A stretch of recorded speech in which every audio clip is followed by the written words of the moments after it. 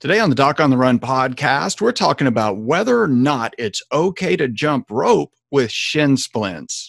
So the big question is this: how are runners like us, who don't like hearing doctors say, just stop running, who know that we simply have to stay active, how do we heal in a way that lets us stay strong, maintain our running fitness, and keep preparing for the next race, and still heal without making the injury worse?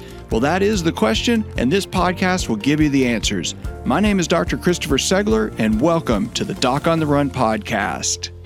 This episode comes from a question sent in by one of the Doc on the Run podcast listeners, and she wanted to know whether or not it was okay to jump rope if she has shin splints. Well, the short answer is you can do whatever you want. You just have to be willing to pay the consequences, and you can have a couple of different consequences from jumping rope with shin splints. The first thing is that if you're sure that you have shin splints, then yes, it's probably safe for you to do it. You just have to see whether or not it's going to make things worse. And my guess is that in most cases of shin splints, if it's the standard medial tibial stress syndrome kind of shin splints, then that would probably make the shin splints significantly worse. But if you're sure that you just have shin splints, if you've done a telemedicine consultation with an expert on running injuries, or you've seen your doctor and your doctor poked around on you and was sure that you really and truly only have shin splints, then in that case, it is probably safe for you to do it and just see what happens. If it hurts more, you can always stop and just eliminate from that jumping rope activity from your routine to make sure that it just doesn't continue to make you worse. Obviously, if you're a runner and you're trying to find ways to cross train, you don't want to do any cross training that's going to make the shin splints worse. Now, the big risk in this actually comes from a situation where you think you have shin splints, you think you have medial tibial stress syndrome, but in fact, you actually have a brewing, worsening tibial stress fracture. Now, that can make things way worse. In fact, the HOP test is one of the things that we use to differentiate between shin splints and tibial stress fractures, and I explain that in a little more detail in the master class on shin splints. It's free. You can get it. You can get it at docontherun.com/shin splints. But if you have a tibial stress fracture and you're jumping up and down on it, you are definitely going to make it worse. And the number one way to make sure that you don't make a tibial stress fracture worse is to decrease the amount of vertical loading. Well, if you jump up in the air and then you fall vertically and land on the leg and apply a vertical load to the tibia, that's going to definitely make it worse. And obviously, when you're jumping rope, you're doing that over and over and over. So no, if you have a tibial stress fracture, I would not recommend it. If you're not sure if you have a tibial stress fracture and you're not sure that you have shin splints and you don't know which of those two things that you really have, then I wouldn't do it because I think it's very risky. And I don't think your doctor would recommend that you do it either. So if your doctor tells you don't jump rope, then you shouldn't jump rope. It still really confuses me when people send messages as comments on YouTube videos or on social media and they say, my doctor said I shouldn't do this. Is it okay to do it? Well, that's a crazy question. Don't ever go against what your doctor says unless you have new information that puts it in a different light. If you go see the doctor and your doctor just says, well, just stop running because that's stressful, and then you talk to a running injury expert who tells you that there are certain things you can do to reduce the stress and strain and continue to run, that's different. But you do not want to just blatantly ignore your doctor's advice. But you've got to make sure you understand what the problem is and that you are not going to make that problem worse, like doing an activity like jump rope when you think you have shin splints, but you actually have a stress fracture. So if you want to learn more about shin splints and the ways that you can discern the difference between a tibial stress fracture versus shin splints, just go to docontherun.com/shin splints and you can sign up for the free masterclass on shin splints there. So go check it out and I'll see you in the training.